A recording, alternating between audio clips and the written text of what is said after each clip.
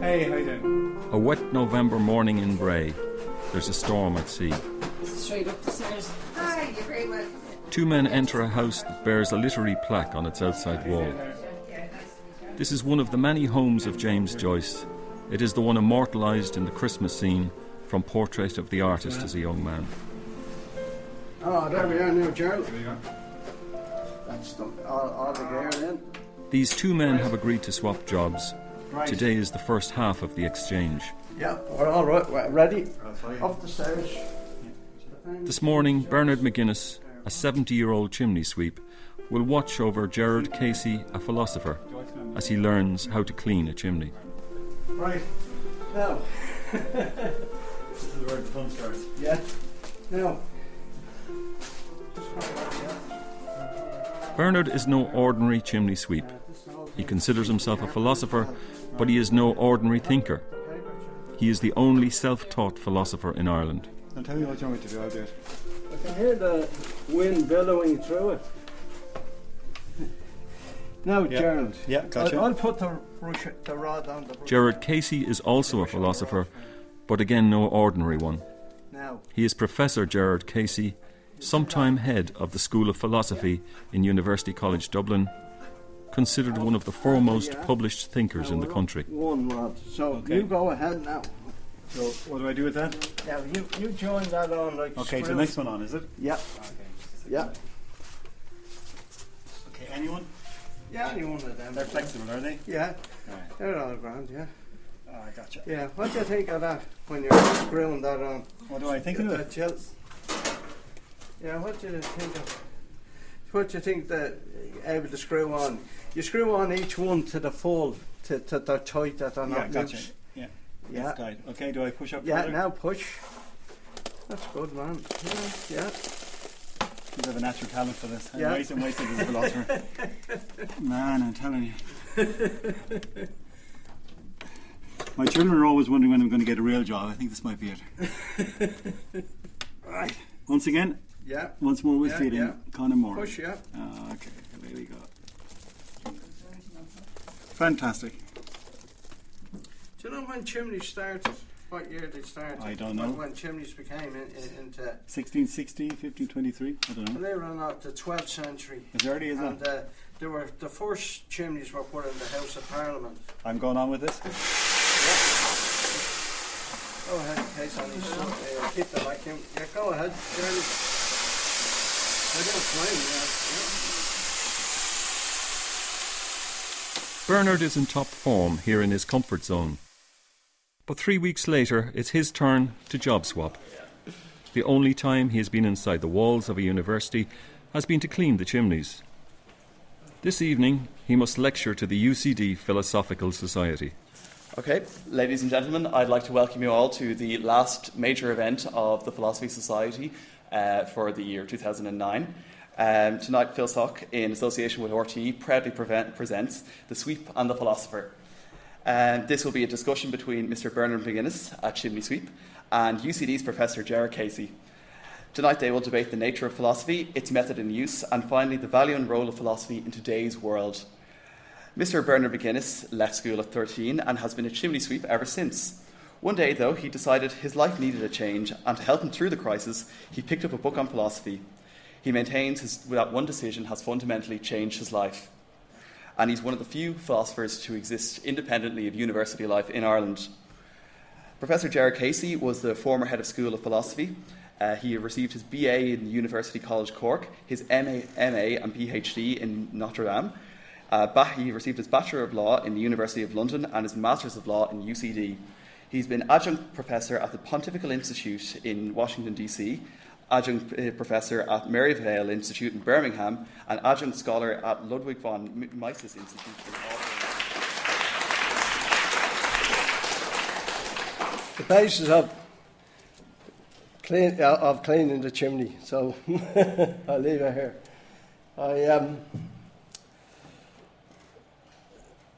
This is the first time I've ever been in looking at a class in a university, and it's not that I wanted to do it at some time myself, maybe later. But at the moment, I find it very Socrates hard to famously get said, "The unexamined life is not worth living." Bernard is the essence of a natural philosopher. His audience is spellbound by the story of his early life. What unfolds is not academic, just the philosophy of everyday living. My life didn't just start with books.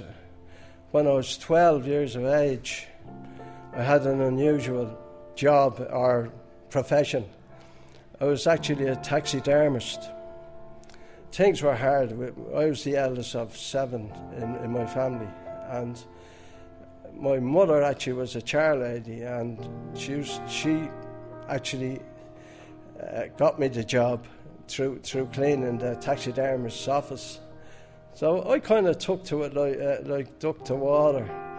It was very strange. Like when I'd get out of school, I'd be getting at 4 o'clock. I had to get onto a bus and go into Dame Street in Dublin, and maybe there would be 3 or 4 foxes or 2 or 3 otters for me to skin. Now, I was only, at this time, 12 and a half. And on Saturdays, I went there all day. I was very interested then in animals and birds, and there was a kind of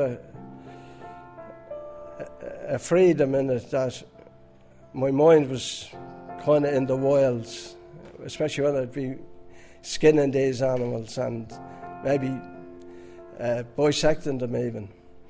I'd be thinking of the otter, maybe that I'd be breaking his bone and cracking it, and thinking of him underwater.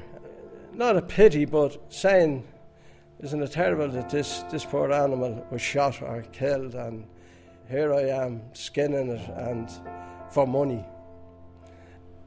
I used to eventually bring home some work to the house, and like pheasants and owls, and mount them there. And it was very educational as well, because I wasn't just the ordinary young lad who was going around looking at videos, and I was in the practical world. I had to do this job right. The strange thing, I only lasted till I was 16 at it. But I have some stuff in the museum, in the Natural Museum.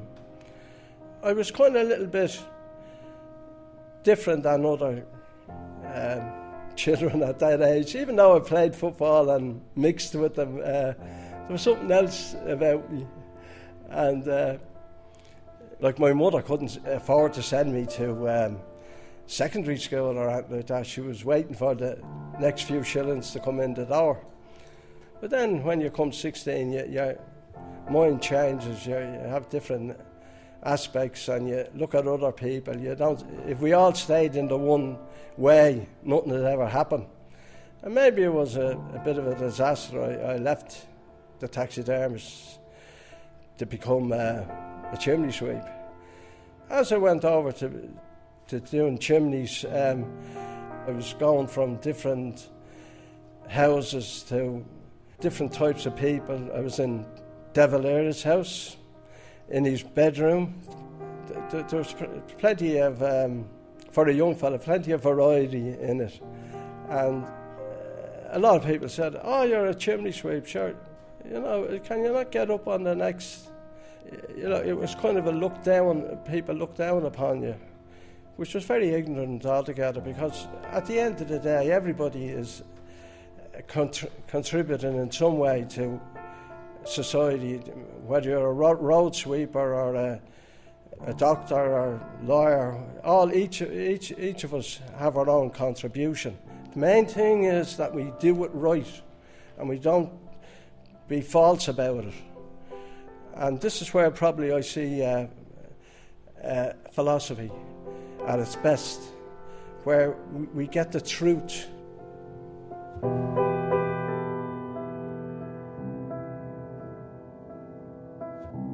Earlier, when sweeping the chimney, A competitive edginess forms between the two heavyweight thinkers.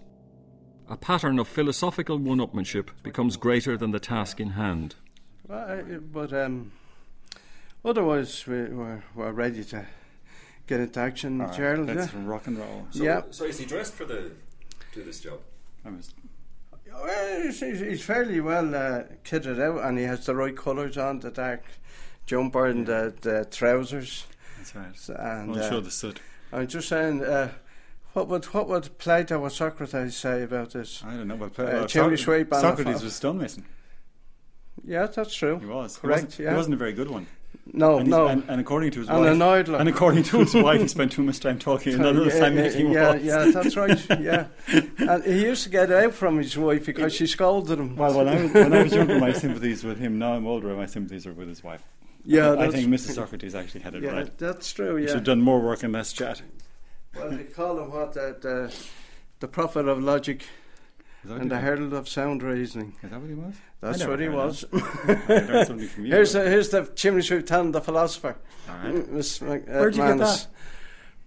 From my readings of Really? it. Oh, yeah. Yeah, but no, who called him that? Was that somebody? Max Eastman, the great writer. You know him? Oh, he's a great writer.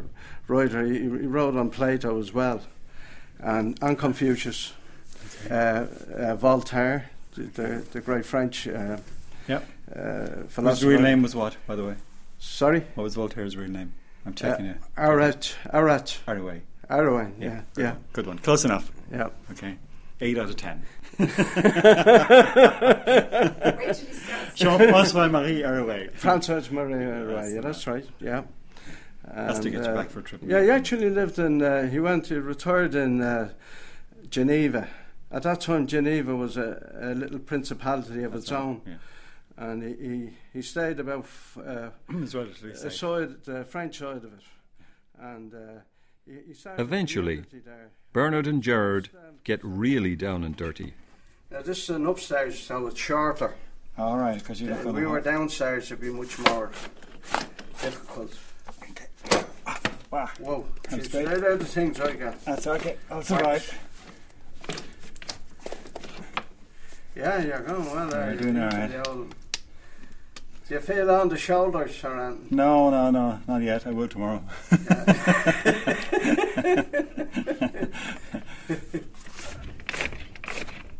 And now we're okay. You said twist, right?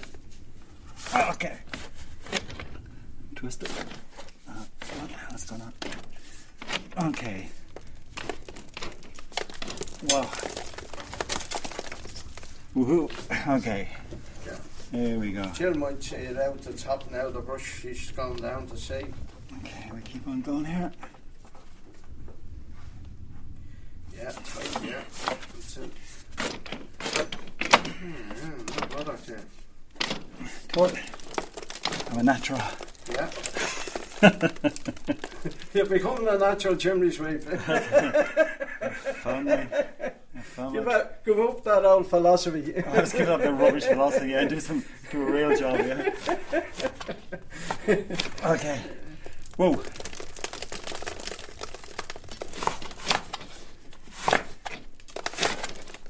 Chimney skulls, these are the hardest chimneys around.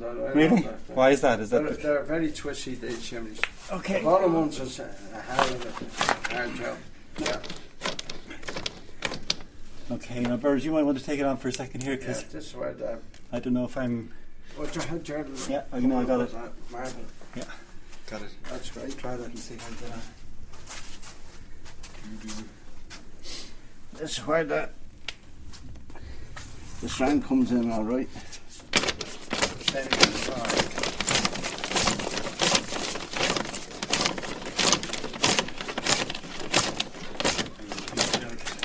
Yeah. How we know?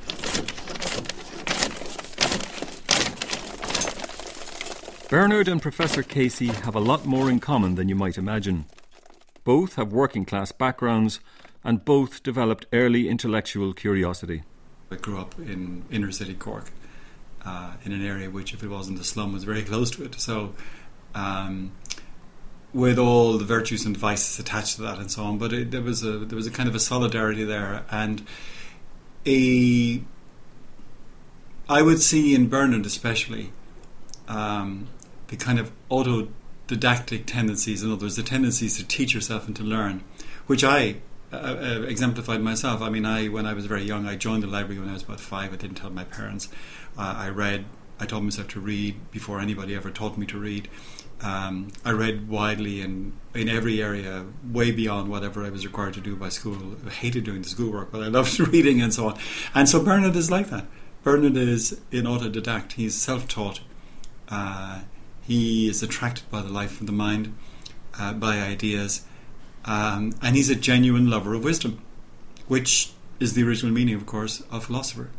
So, he ticks all the boxes, and so I really do kind of feel a sense of solidarity with him in that way. I don't mind getting my hands dirty. I don't mean just in the thing that we did, but my father was a hands-on man. All my family are kind of engineers and mechanics and that sort of thing.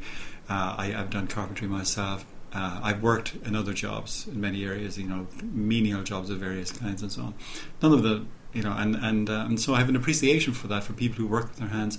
I appreciate skilled people in whatever area they do, they work, and that's what Bernard is. But he also, it just shows you you're not confined, to just the daily grind. I mean, yes, there are things you have to do, work that has to be done, but the human mind isn't confined to any one particular person or to one class or to anybody, and that's great.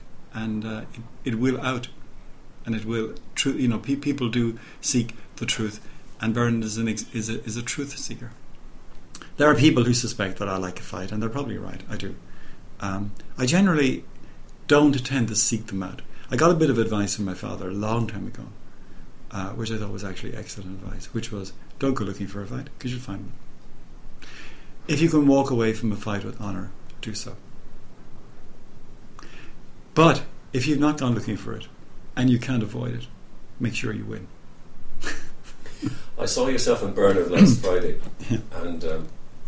and within 10 minutes, the two of you were like two heavyweights that are jabbing to see where the weakness is in the other. Yeah, that's true. And there's nothing, by the way, this is what we do, this is what philosophers and thinkers do. I mean, this is how you respect the person you're talking to. This is how you respect your interlocutor.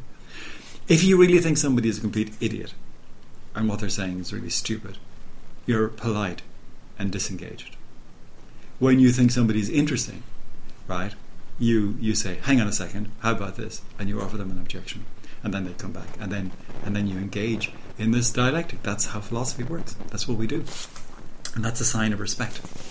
But so it's competitive, yes, but it's not competitive it's competitive recognizing, if you like, the worth of your opponent. So it's like two boxers in the ring where you respect the guy, and you think he's got a good left jab, so you want to stay out of the way of it and keep your guard up. So yeah, that's what we do as philosophers. And I see, yeah, I mean, again, that's one of the ways in which I recognize the autodidact in me, in Bernard. I see somebody, if you like, coming from the same background as I did, so I have this terrific fellow feeling for him, and doesn't mean that I'm not going to give him a good fight, because I'm going to give him an argument, because hey, that's what philosophers do. Oh, my name, it is Sam Hall, chimney sweep, chimney sweep. Oh, my name, it is Sam Hall, chimney sweep.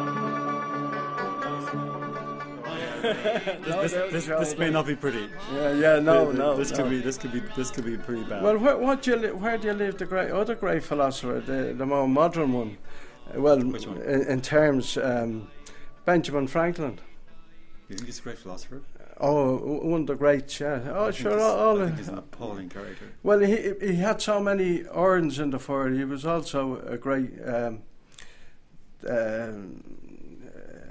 He actually was ambassador to France for 25 years.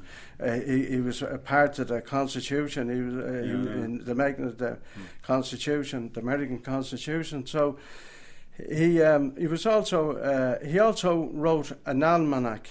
Yeah, that's right. It was called what was it called? Do Old Moors. No, Okay, that's the only one I know. You're too modern. I don't know what it is. It was called Poor Richard. That's it. Yeah. Okay, got it. Saunders. Yeah. Poor Richard Saunders. And it was in every American home because it predicted the weather. It also there was other philosophy sayings in it as well. I know the aphorisms. And one of his great sayings was, well, he had many, but experience is a dear school. Continue. Yet, you're somebody else's. Yet fools will learn and no other. That's it. I think it's a great piece of prose, you know. But he's also attributed early to bed and early to rise. Another one that our government should take into consideration: he who goes a borrowing goes a sorrowing. Sorry, yeah, no, right. Well, that's very appropriate, don't you think? Very appropriate. Anyway, my hero among that gang is Jefferson. It's not. Oh, Jefferson, yeah. Jefferson is fine. Yeah, he was. Yeah, and of course he was crippled. Like he was in a wheelchair. No, Roosevelt was in a wheelchair. Well, Roosevelt, Jefferson could have been in one as well. I don't know. But Roosevelt. Definitely not Roosevelt was. Yeah. Let's go do some work. Yeah, back to mundane things. Yeah, right. Back to chimneys.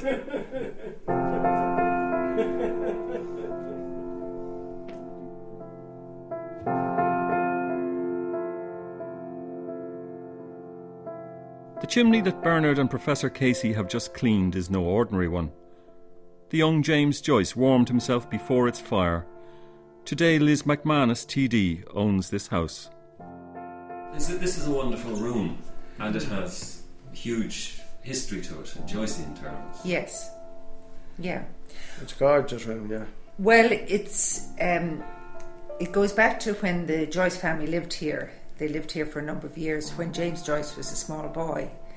And it was his first Christmas when he was able to sit with the adults. Up till then, the children all stayed in the nursery for their Christmas dinner. So Joyce describes the room and describes the father and his friend Mr. Casey coming in from a walk around Bray Head and warming themselves at the fire.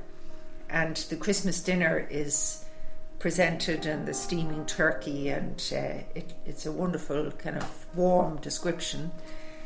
A great fire, banked high and red, flamed in the grate, and under the ivy-twined branches of the chandelier the Christmas table was spread.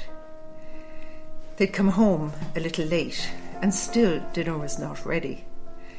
But it would be ready in a jiffy, his mother had said.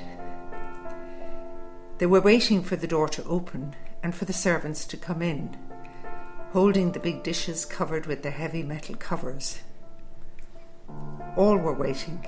Uncle Charles, who sat far away in the shadow of the window, Dante and Mr. Casey, who sat in the easy chairs at either side of the hearth, Stephen, seated on a chair between them, his feet resting on the toasted boss. Mr. Dedalus looked at himself in the pier glass above the mantelpiece, waxed out his moustache ends, and then, parting his coat-tails, stood with his back to the glowing fire. And still, from time to time, he withdrew a hand from his coat-tail to wax out one of his moustache ends. It's still relevant today. So it's... and it's amazing too. Joyce was a great tenor himself. Yeah. Yes. And he got on the platform with McCormick in 1904. In 1904 in ancient in the concert rooms. Yes, down in Pearse Street. Yes. And he actually had big intentions to beat McCormick. Yeah. And like McCormick had a certain reputation then as well. And he was. It wasn't just just filling in a place or anything like that. He really thought he could beat McCormick, and though when he was beaten actually not through his singing, it was through his sight reading. He had poor eyesight and he couldn't see the notes, and that was a part of the actual of the competition. The competition. So he followed McCormick's his life right through, and all his singing right through all the different parts of the world. And he was very interested in McCormick from that time. He was a big fan all his life. But a big fan of him. This was a great musical house. They still had a bit of money when they lived here, and they used to have great parties. And the father was a good singer as well as Joyce. Yeah. So they loved music. I think it was a big part of their lives. I think it was for a lot of middle class families in Ireland then. You know, Victorian ballads and songs and opera even. Yeah, but you're a singer yourself, are you? Yeah, I'm a singer myself. Yeah, I Will you give us a song? Are you gonna help us out? Yeah. What are you going to give us? I'll do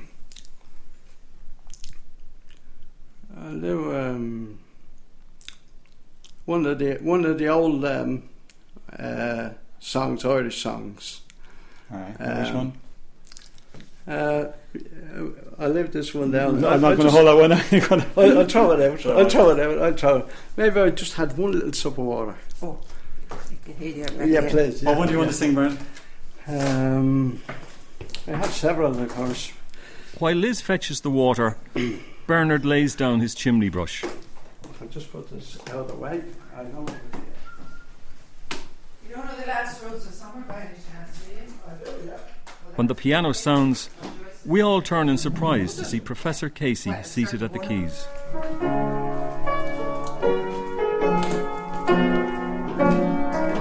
Oh, lovely.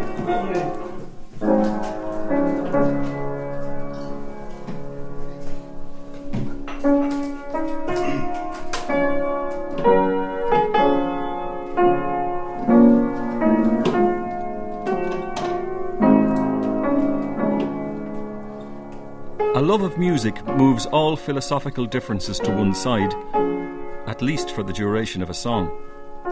Tom Moore. Yep. Okay. I'm not necessarily going to play for you. Back me up then. Well, I will if I know it. We'll back you up. Okay. Is that key alright? I'm like George. I'm poor on my side. I was playing it in D and so on. Anyway, you hit the key and I'll follow you. It's the last rose of summer left blooming all alone. All her lovely companions are faded and gone. No flower of her kindred, no rosebud is nigh to reflect back her beauty or give sigh for sigh. So soon may I follow when friendships decay and from love's shining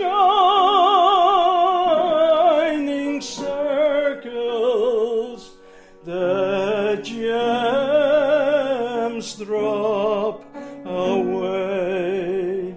No flash. Where are we? I don't know. Next page. Well, you've lost her place. It's a very. It's a Come to the one. crashing ball. No, you're there. No. It went through Heart's Lie with her. There you are. Oh yeah. When true hearts lay withered and fond friends have flown.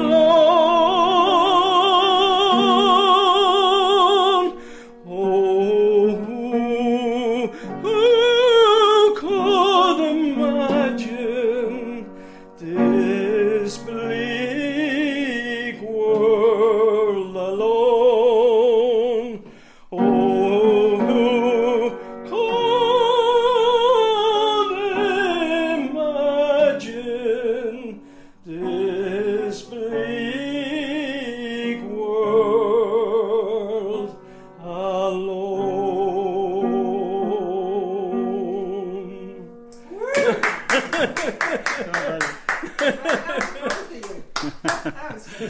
Good man. Well done to both of you. There we are. That was carefully rehearsed. Philosopher and sweet musician. What can I say? I'm omni-incompetent. Great. It's great.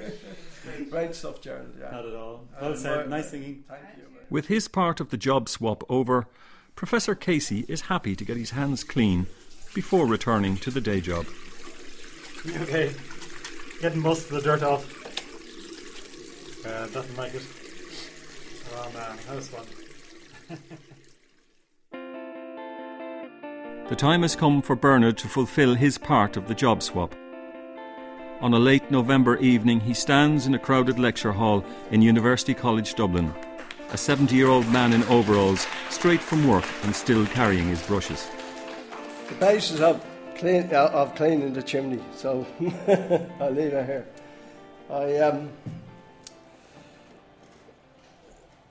This is the first time I've ever been in looking at a class in a university, and it's not that I might have wanted to do it at some time myself, maybe later, but at the moment I find it very hard to get time. But any time I have, I try to utilise in the best way I can. If I'm not working, I'm reading something, history or philosophy, from books that I've got, even from friends. And I've been lucky to have good friends who are interested in good literature. So it's basically I found in little bits of trouble I'd take down maybe the book of maybe Plato, Socrates, Marcus Aurelius. I found Marcus Aurelius very comforting and very a comfort to me in different ways when I'd be very worried. And he For about the next 40 minutes, Bernard valiantly struggles in an unfamiliar environment. Unknown to himself, his words, though lacking academic tone, strike a chord with his audience. This becomes clear during the question and answer session that follows. What would you consider then would be philosophy's place in the world and the philosopher's place in the world then? I put it very high. It brings you to a higher plane. A matter of fact, it brings you from the dark into the light. I was always afraid of philosophy, even the whole concept of it. But I think if I got about 5 minutes on tape from Mr. McGuinness in the morning, it would set me up for the day. But the question I would have is that if I look into a chimney, I see blackness. And if I go outside when the brush goes through, I see brightness and a beautiful blue sky and the sunshine and beauty all around me. And I wonder if I'm going to experience either of these two things when I pass on. Could you help me? Yeah, I was wondering, when you decided to learn philosophy, was it like an instant decision you had? So my question is just the fact how philosophy today has gone kind of academic. Would you consider that life is a collection of pursuits and experiences and just what we see and what we do, or is it something that has a purpose and a culmination? Thank you very much. Thank you for listening. Thank you. All right, David. Okay, now we'll open up to discussion between Professor Casey and Mr. McGuinness. I thought it was a great speech from a man who's come quite a long way, but I'll hand it over now. So could I just say a few words here? First of all philosophers are self-taught, even if you go to an institution. Philosophy is not something you can really be taught, it's something you sort of catch. It's like a sort of disease, a nice disease, in other words, but most of us recognise that we're in the grip of a sort of frenzy when we get it. And so the rest of your life is spent just The Sweep and the Philosopher sounds like the title of one of Aesop's fables. And like a fable, the participants exchange more than their jobs. it became a journey of discovery filled with argument, laughter and song. For Professor Casey, the job swap allowed him to step into the world of natural philosophy. For Bernard McGuinness, it became the realisation of an unimagined dream. Beyond all dreams, if someone told me this a few months or weeks ago, I'd be absolutely terrified, as a matter of fact, thinking of it. I'd hardly get a night's sleep. I'd be wondering what way will I start and what will I say. The good thing is that you met me at the door and you said, it's up to you. We didn't do any planning. We just went straight in. Within a few minutes I was left with the microphone in front of me, and here was all this audience waiting for me to start off. And I had to start off at my younger time, and I told them out straight like that. I didn't come from a background of academia, and this was my first time actually addressing an audience of probably most of them were graduates. I was humbled in a way that and appreciative that people were wanted to listen to me, and then especially when the questions came down to me and we conversate on different questions that they asked me about philosophy, it really built up my confidence, and I said, this is wonderful, and I felt really, I felt great joy in it. My mother and my father, yes, they would have been very. They actually wouldn't believe that I would maybe have the guile even to do this. And I thought the other night, if they see me now, they'd certainly have they'd be very proud. Yes, especially my mother would be. Yeah, she'd feel that she'd achieved something great in her life.